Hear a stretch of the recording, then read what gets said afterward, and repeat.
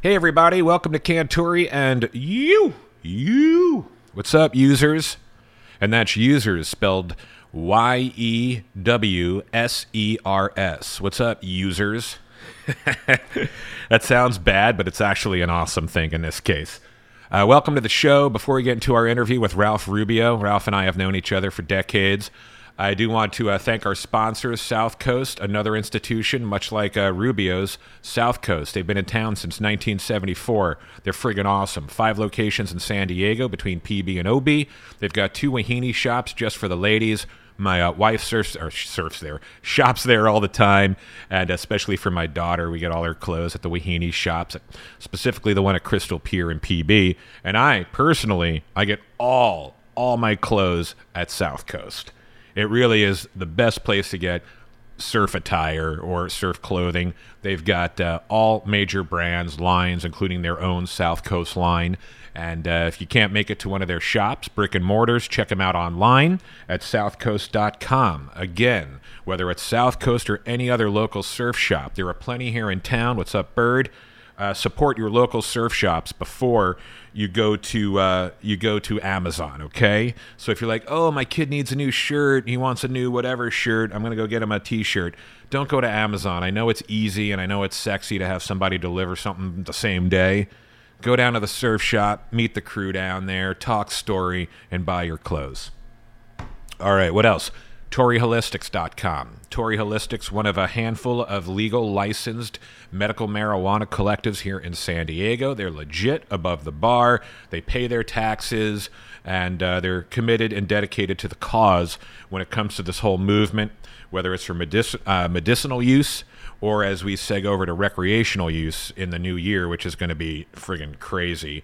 But on the medicinal side, a huge proponent of CBDs and the value that you can get from CBDs to help with things like anxiety, PTSD, anti-inflammation. There's just, the list goes on and on. I mean, people use products for a variety of reasons. You've heard the stories about seizures and stuff, but over at Tory, they have all the different products that can help you with these issues, if you will. And if you're not down with smoking, no sweat. They've got edibles, vape products, what have you, ToryHolistics.com. All right, so before we talk to Ralph here, it's been a very interesting week since I last talked to you guys. Obviously, it's been announced. I'm on the air now over at 1090, Mighty 1090 here. It's been weird, the transition, for a variety of reasons. The first being something I've addressed on the show, but for some reason it's way more comfortable doing it in this forum versus on the radio public platform. But yeah, it was hard at first because that article in the UT talking about what we're doing here came out, where I made these really polarizing statements against radio, and then I go back to radio and I felt like a giant hypocrite, obviously. And the words have been thrown in my face time and time and time again, and I knew they would. When the article came out, my wife said the first thing, she's like, oh shit, when she read it, because at that point, I hadn't even signed on with the Mighty 1090. She was actually concerned that article that the folks over at the Mighty 1090 were going to say, you know what? I'm not sure we want to work with the dude. He just friggin' called radio the Antichrist. But again, I know you guys get it and ladies get it because it was all within the context of what was happening here behind the scenes with Woods. Woods, as you guys know, since day one, all he's been focused on is getting back on the air, which is exactly what he should be doing. He's extremely talented. He's semi-new to the industry, and he has a lot more to do in the industry. I have supported dude. I love the guy. I'm his biggest friggin' fan. If you actually read or heard, not read, the rest of the interview, because again, it was within the context of my relationship with Woods, where I said, Woods looks at radio as the savior. I look at radio as the Antichrist. We were recording a podcast with a UT reporter. It wasn't really said where she's sitting there with a pad and we're in the UT offices. It was within a show. It was a moment that was pulled out. I gave her the audio, and even though we never released that audio, we were going to do it initially for our Patreon listeners and supporters. It just never went there because we broke up, if you will, and it never got to that point. Yet, the UT reporter did the story ran with that quote, and I understand why she did. I was used in that story as much like I was using Woods, as a juxtaposition to traditional radio, yet there was more context to it. Aside from my relationship with Woods, I do support radio. I wouldn't be back on it if I didn't. It hasn't worked for me when I just devote all of my focus and attention to just radio. It backfires, man. When I bet the farm on radio, guess what happens? The station flips to Christian. Guess what happens? I get blown out of nowhere. Guess what happens? Things aren't re-signed after 11 years of service. Yes, in my world, it's been a rocky, unpredictable. I carry guilt, what I put my wife and my family through. My kids talk about their dad getting fired like it's common speak. That's not cool. I didn't know that stuff when I was a kid with my dad. My dad was gainfully employed and had the same job and still has the same job for 35 years. I never knew the word fired. My kids, they know their dad is someone who just is in and out of work. So that's where that quote came from. But again, there was more to the story. The whole thing about you online and what we're doing here is connecting it to traditional media. That's exactly what I want to do. Of course, I want to keep it as a separate platform, and it's always going to be that.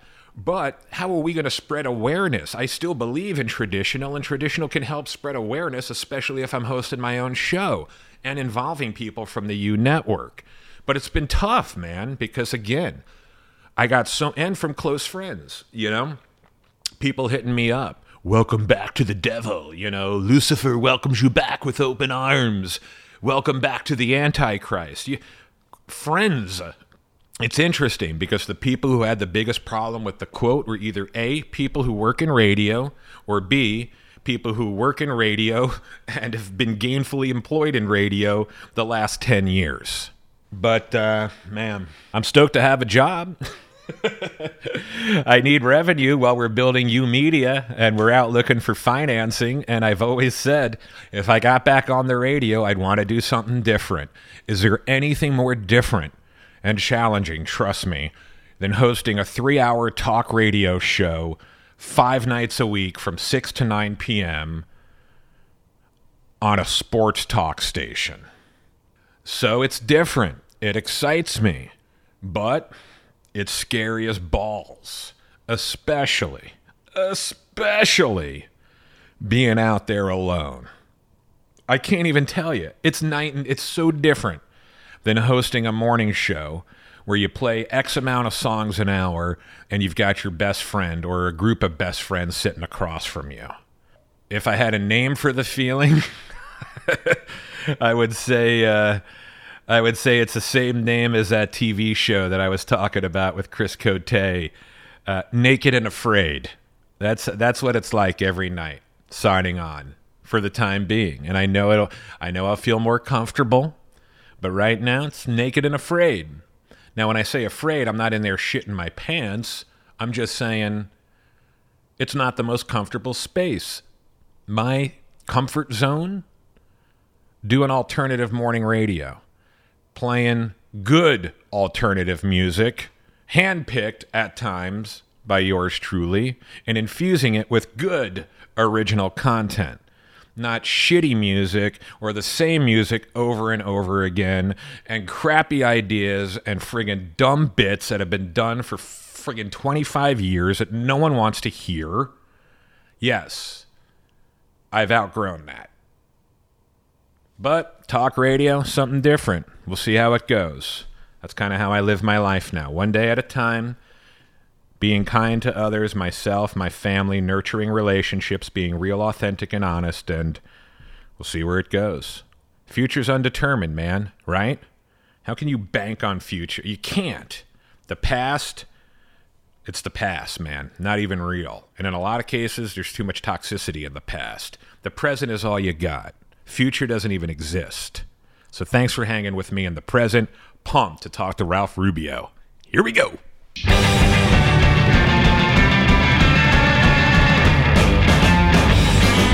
How cool is this? So an old friend is in the room. What's up, Ralph Rubio? Hey, Chris Cantore. How are you, man? I'm great. got a lot of different things going on in my world, and it's so exciting to re-engage and hang with you with all these changes happening. It's like, hey, welcome to the new platform. Yeah, I love it. No, I love change, and this is incredible what's going on down here in Barrio Logan. Yeah, we're down here at Iron Fist. That's where I host Cantore and You, and that's where our network is based. And it's so rad that you came down to the neighborhood. Has it been a while since you've been down here? It has been a while. Actually, I don't come quite this far south. My wife and I are involved with Monarch School. I may have talked to you about that. Oh, yeah. School for homeless kids just down the block. And they have their new campus there, I think, as of 4 years ago. Sure. But we started participating with them years ago when they were on Cedar Street. We actually, Rubio's and other businesses led by us, partnered to build a restaurant on campus that was staffed and run by the kids, and all the profits went to them. And it was called Cabo Cafe, you know, the whole Baja theme. And this is still going on over there? No, there? actually, it lasted for about 10 years, and then they needed the classroom space, and it wasn't a great restaurant location by virtue of the fact it didn't have parking. So that was. But we did a breakfast and lunch for quite a while, and it was a great opportunity for a lot of the kids. It was their first job and a payroll check, so they loved it. Yeah, that's awesome.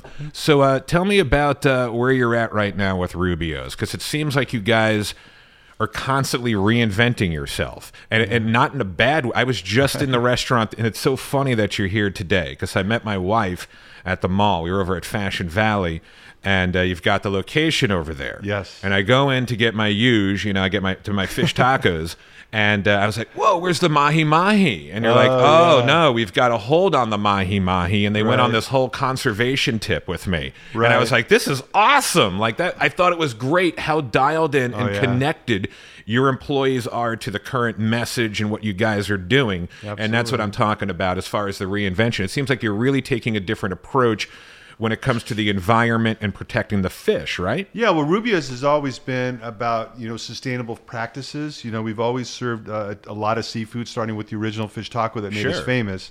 But our as part of the rebranding that we've done recently, we wanted to leverage that, our signature product in the beer battered fish tacos that I got the idea down in Baja, to grilled fish. So the pesky combo. Grilled fish tacos, coho salmon, mahi-mahi. And the reason we don't have mahi now is because there's a worldwide shortage. So hopefully in the upcoming seasons, later this year in the summer, mahi will come back and we can bring it back on the menu early next year. But for now, we've substituted ono or wahoo, which is a wonderful grilled white fish. It's delicious.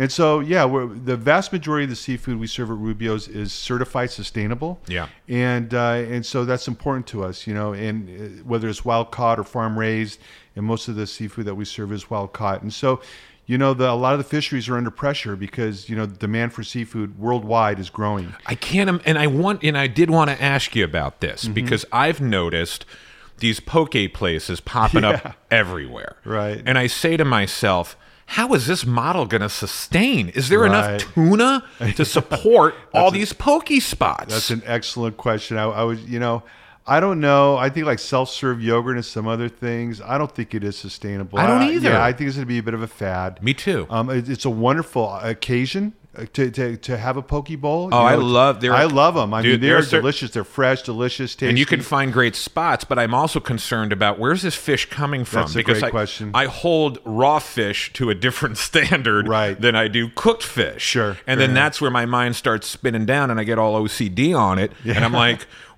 is there enough tuna? Is there enough tuna to sustain? Yeah, probably not. I don't think so either. Probably not. And then you hear all that weird stuff about the radiation in Japan and the fish. I'm like, I'm out. I just want to eat a friggin' poke burrito.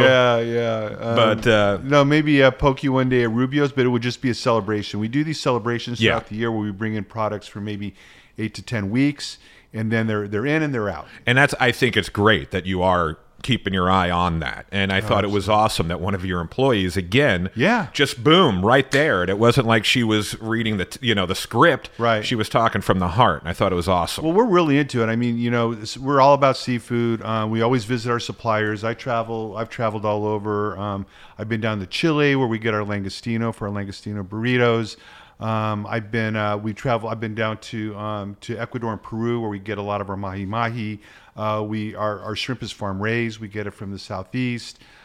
So yeah, I've been all over. I've been to Alaska where we get our salmon and our pollock. So But when we go to people the hear, source. and I'm not challenging, I'm just asking my own ignorance here. When people hear farm raised, you said farm raised shrimp. Right. Doesn't that send a flag to certain communities or no? well- Versus wild shrimp. I really don't know the answers here. I think you have to strike the balance between farm raised and wild. You cannot support the demand with wild, Right. just wild alone. Yeah. And so I think if you use quality farm raised, which we do, Of we course. are only the highest quality. They're always certified, BAP certified, best agricultural practice, and we go there and we see the practices, we see the plants, we see the fisheries and how they pull the seafood out of the water. And so as long as they're quality suppliers, you're okay to use Yeah. farm raised. I mean, if you go to Whole Foods, and Well, I mean, Trader Joe's, it's all. I'm buying Right. it all the time. But I just know it sends to certain communities, and I'm like, well, yeah, especially in the Salmon, right? In The salmon in the world. southeast. I Yeah, thought you were gonna say salmon. farm raised salmon doesn't have the best connotation or reputation. right. Tilapia, which we use a high quality Regal Springs tilapia that comes from Indonesia. It is the highest quality. It's raised in clear waters in a volcanic lake. Okay, What? high quality tilapia. That's awesome. But you go to the southeast. We just entered Florida with 8 restaurants, and the connotation around tilapia in the southeast is very different. Farm raised tilapia. What they Delicacy. know is just it's a low quality product. Oh, it's a low Low quality. quality there. So that's how it's perceived. So we don't have it on the menu. Oh, okay. I thought you were going to say just the opposite. Yeah, no. So I mean, to your point, I mean, different regions look at farm raised differently. Interesting. But we're taking Rubio's, Whole Foods, Trader Joe's, and others.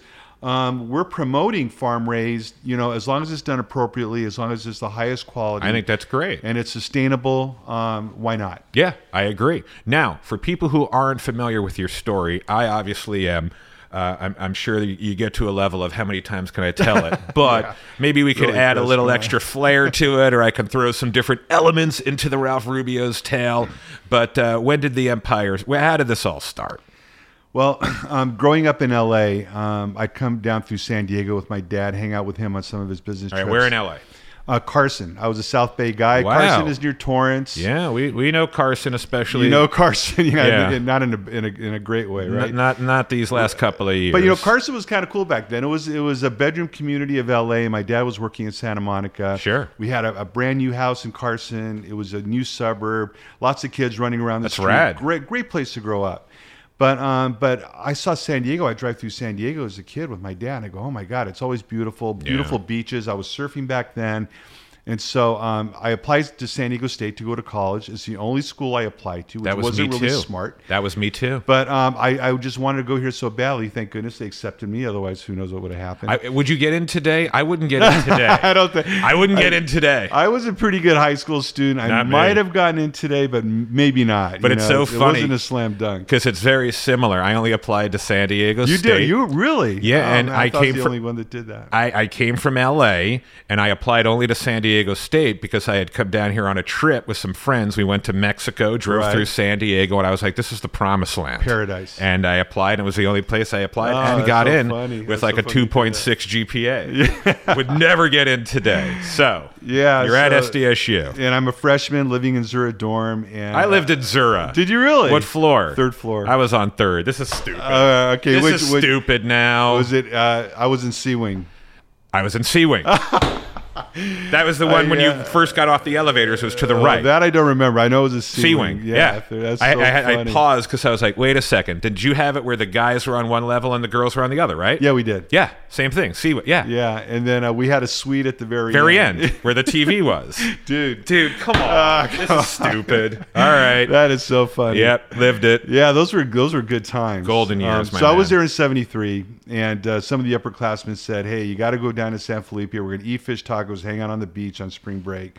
And I hadn't been to San Felipe. I've been to Mexico a little bit, down Ensenada surfing, down Sure. San Miguel and such. And so we went down there, caravan down, about 20 of us, and camped on the beach just south of town. And actually, when we drove into town, it was about 10 a.m. because we left early, maybe 5 a.m. from San Diego, and had fish tacos for breakfast. Never had a fish taco before, but man, I fell in love. I get it. As I sit here, I remember my first fish taco experience. Really? It was so delicious. And not that I was a foodie or anything, but it was just really compelling to me. It made a great impression. And so And at that time, you couldn't find this in San Diego at all. well, not really. Subsequently, because I worked in the restaurant business here as a waiter, I started at Old Spaghetti Factory, Hungry Hunter, got to know the industry, so I would hang out at Saska's a little bit, and they had a fish taco. I heard that Las Olas up in Cardiff was serving a fish taco. Got it. Before Rubio's, but other than that, not in a big Your way. real introduction was Mexico. Was especially San Felipe. Right. And a lot of people get them in Ensenada. And it's basically the same recipe. But so I discovered fish tacos. I continued to go to school. I was waiting tables. And on one of maybe my third or fourth trip down with my buddies, I was drinking Coronas at my favorite fish taco stand next to Club Miramar. I don't know if you've ever been to Club Miramar in San Felipe. No. But it's like the happening place. They got like 2 pool tables and a jukebox in the corner. I never did the Felipe. I wish on the I floor. did. Oh, that it was passed classic. me. I did the Rosarita trips, but Felipe I never did. I wasn't cool enough or something. I wasn't traveling with the hot enough crowds. I mean, you could get a lot of that experience on the Pacific Coast. But what's nice about San Felipe, it's a small fishing village. It's a little quaint. At least it was back in the 70s. And they had these beautiful stretches of pristine beaches, and we could just pitch our tent on those beaches, and you were right on the water. I'm thinking more spring break, though, and I remember in the 80s going to San Felipe was like the thing. Oh, is that right? So spring I guess break. we were pioneers. You were, this because was in the 70s. Yeah, spring break, the 80s, San Felipe, all the fraternities and sororities would conglomerate. No, this wasn't like that. It wasn't so much like that. And it's not like that now. North of town where a lot of the campgrounds where the frats, the fraternities and the sororities hung out, but we were south of town by just maybe 5 minutes. So anyway, so we're sitting there, and I have my epiphany. I go, oh my gosh, these fish tacos are amazing. Here I am surrounded by college students. There's lots of college students in San Diego. Why doesn't somebody, or maybe me, open a restaurant serving fish tacos so we can have that experience on the north side of the border, not have to drive 5 hours all the time to have a fish taco? And how old are you at this time when you're having this thought? I was probably 21 years old. Okay, so on the tail end of your time at San Diego State. And what were you a business guy at that time? Well, major? I started out as a business major, but then I was a bit of a lazy student. Me too. So I didn't like my dry accounting classes. But I love my psychology 101 classes. That's my where intro all the to girls psych. were. Absolutely, man. Come on. So I signed up. I switched majors my sophomore year. Psych major, or actually a liberal studies major with an emphasis in psychology. Yeah, I was liberal science with an emphasis on creative writing. Here we go again. And I minored in Spanish because I wanted to brush up on my Spanish. I was not smart enough to do that. So I was on the 5-year plan. So I had this notion of opening a restaurant. I was getting all this experience. Long story short, I talked to my dad, who's a really good businessman, and I didn't have any money. And he goes, look, you have this passion, this vision of opening up a restaurant. I'll finance it.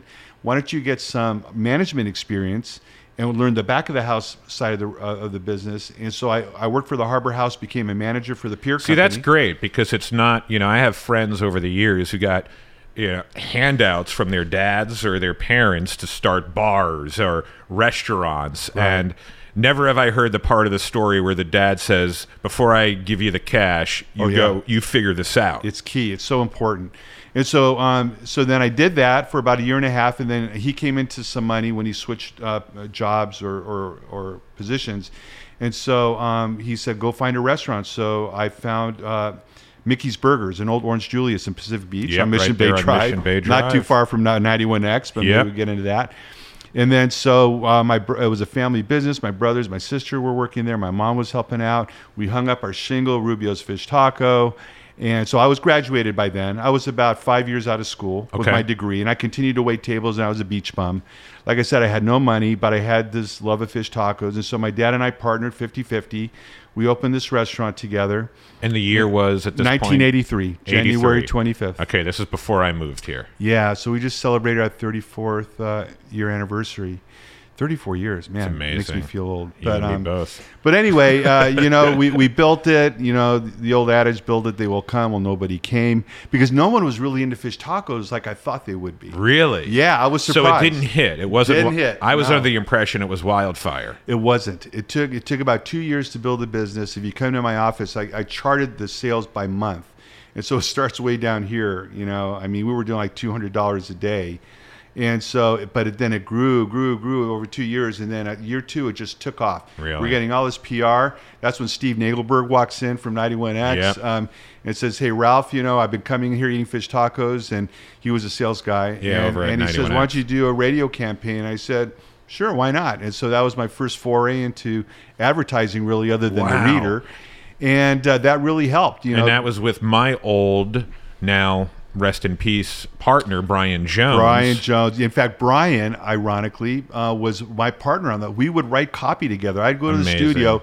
And he did the voices, right? Corky Dude. Yes, he did all the voices. Chatty Nelson. Yeah, all these characters, man. Oh, my gosh. So there was, and one of the reasons, I love 91X back in the day. I listened to it every day because I would play 91X over amazing. the music system I know. in that first restaurant. There was nothing like it. And it was like family to me because it was kind of lonely because, I mean, the first year or so, no one would come in for hours. So it was just me and 91X. Just hanging in the restaurant. And I'm just hanging and listening to music. And so when Steve, I had this real affinity for the 91X brand when he came in. I thought it would be, our target customer back then was other college students. Sure. Makes sense.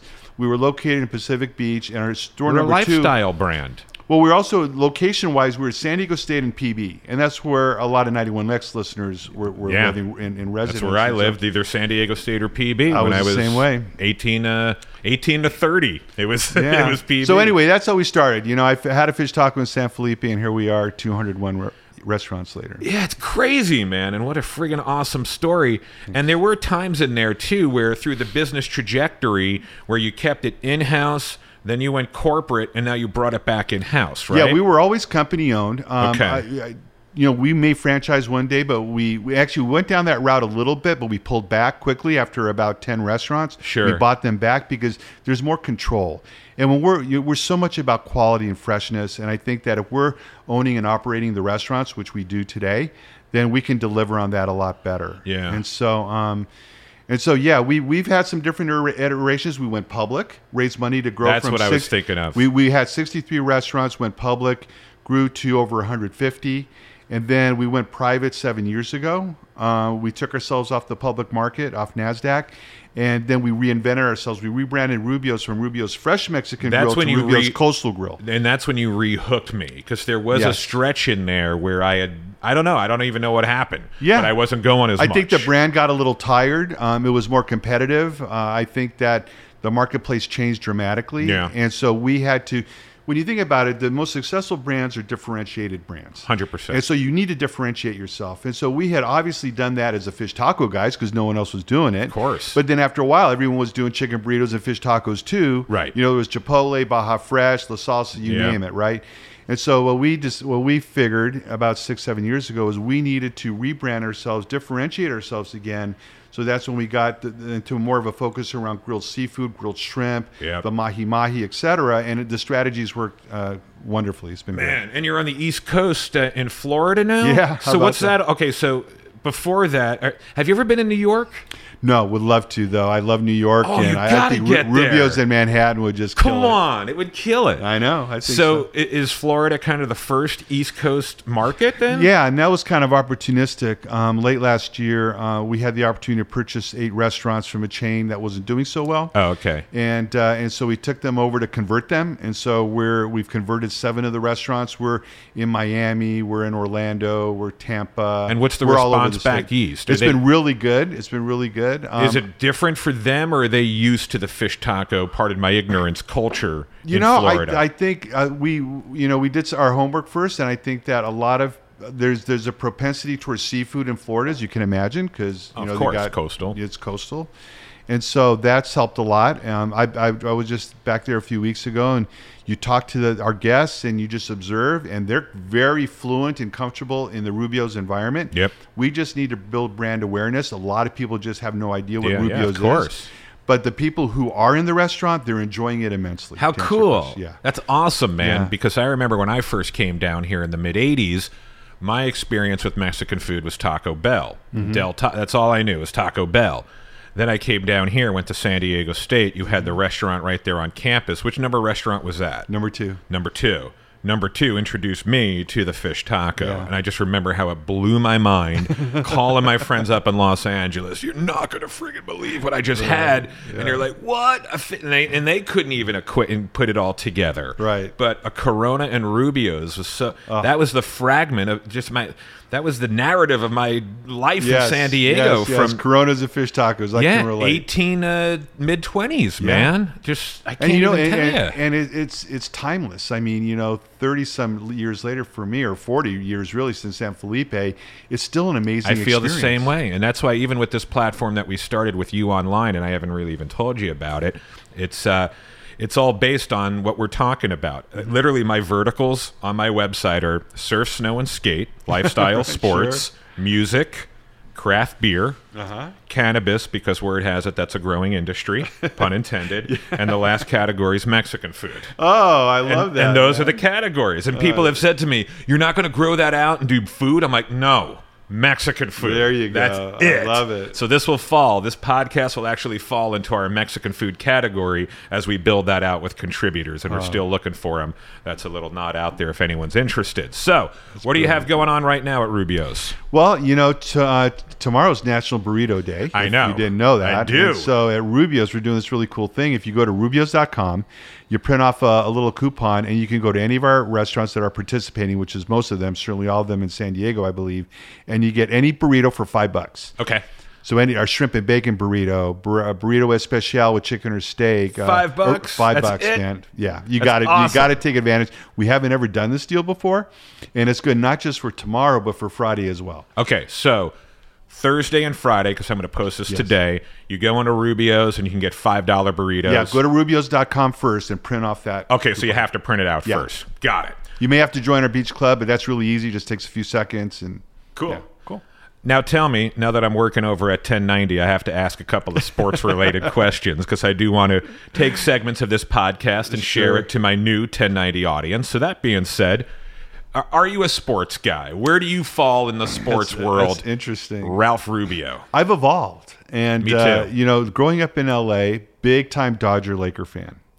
And in fact, when I moved down here, it took a while to, transition to become that Padre fan, the Padre Dodgers game, because Dodgers were in my blood. I know. And but now, professional sports are so driven by the money and stuff. I'm less about NFL, NBA, etc. I'm a soccer fan now. And you? Yeah. So I follow the English Premier League. I'm a soccer nut. I play soccer. I watch it, and that's kind of my thing. I'm an Arsenal fan, which is a London club. I follow them. So when it comes to this whole dialogue right now in San Diego about the MLS coming to town, do you have it? How do you feel about that? Is that I don't know. It seems like it's a political and a real hotbed issue. Yeah. But I'm pretty ignorant in that space. So I'm as an SDSU alum, I think whatever that should be the priority, to expand the SDSU campus. I agree with you. So to me, that's number one. If we can fit in an MLS franchise in there, I'm all for it. I think soccer continues to grow in America. MLS is getting better and better in terms of the quality of play. So I would love to see MLS be successful here. Yeah. But it's SDSU first. I know. I'm the same way. And I don't understand what the disconnect is. I truly, truly don't. Oh, yeah. Well, I just think that, what we need to do is take a deep breath and have competing plans. There's all sorts of amazing developers in San Diego who could come up with good plans. And where they can just work pick together. The best one. Exactly. It just seems like there are sides, and I don't understand why there are sides when it should be a relationship I that think betters the community. As long as we give ourselves space and time, we can come up with a plan that works for everybody. Were you involved in the whole Chargers thing at all, or were you like... No, I just, I'm a Charger fan. I know a lot of my friends are, and huge... Well, I grew up an LA Rams fan as a little kid. I was on the Raiders. I was a Raiders fan as a interestingly, kid. even till recently, I followed them when they were in St. Louis. I think it's really cool that they're in back. LA. I know, and that's going to be an amazing stadium. Not they're going to share that with the Chargers, but yeah, I was a Chargers Rams fan. I'd follow them both equally. I think it's tragic that they've left. Me too. But I think San Diego is kind of a weird sports town. I used to go to Clippers games when we had the NBA back here when I was in college, I think. And that didn't last. This town is a bit fickle about supporting, because we have a lot of other interests. You know, we don't like to just spectate. We like to actually go and play. This is the land of, remember when you were a kid and it was like you felt guilty if you gave somebody a soft answer because you never wanted to give hard answer. Let me put it this way. San Diego to me is like you never want to commit or give a hard answer because you're always looking at something better. Like something better could be happening, or you would never, when you give I know exactly what you mean. You would never give a hard commitment just in case something better came along. Because a surf might come up and you may want to go surfing instead or you might want to go to Rubio's and slam a couple of beers and fish tacos. No, that's the mentality. That's very much part of this town. And it's the same thing with concerts. I've noticed sports and concerts where people don't want to commit to they're like, oh, concerts, it's a walk-up town. The reason is I don't want to buy tickets now for something happening in August because between now and then something rad could show up on the radar that I want to do more. Yeah, I think there's really something to it, and so I think that's a cautionary note for anybody who tries to bring a franchise in here. All right, my last question for you, because I know we share a love for mezcal. and I was wondering if you could tell us your favorite right now brand of and maybe... Oh, gosh. My mezcal days are a bit behind me, to be honest with you, Chris. Yeah. Not even sipping a little bit? Yeah, on occasion. But you're going to have to help me. You tell me what your favorite brand is. I don't really... that's why I was asking you, because there's a place in my community that's right on Adams Avenue on 30th called Cantina Mayawel. I'm terrible, pardon my gringo ways here, but... They have an amazing tequila selection, and I always go in there, and I'm intimidated, and I don't know what to order. Well, then maybe you and I need to go in there together. Let's do that. Let's get educated. Right. There's a Don Maguey brand, I think, that is supposed to be incredible. A friend of mine, we spent some time in near Mexico City together, actually, or Oaxaca. And this guy was there, Ron, who's the founder and the creator of this mezcal, and he was telling us about his process and how they cook the tequila the agave on the flame, and they bury it, and it's just amazing, this process to deliver this really nice toasted flavor mezcal. And how cool! Yeah. What's the name of it again? Don Maguey. Don Maguey. Yeah. All right. Okay, then since that question wasn't a good one, my last question will be your favorite Mexican restaurant in town other than your own. That's a rough one, man. I tell you what. I have to put you on the spot somehow. We lived in Solana Beach for the longest time when our kids were growing up. So we'd go to Tony Hacal's, and we still go there in Eden Gardens. Okay. There's Tony's and Fidel's, and we just started going to Tony's, and I love their chile verde or their chile colorado, and they do a really good chicken mole as well. So, all right. Yeah. Fair enough. Ralph Rubio, thank you for coming on, Cantore, and you. Appreciate you, man. You're part of the fabric of this community. Thanks, Chris. I enjoyed it. Proud to call you a friend. All right, my friend. Thank you.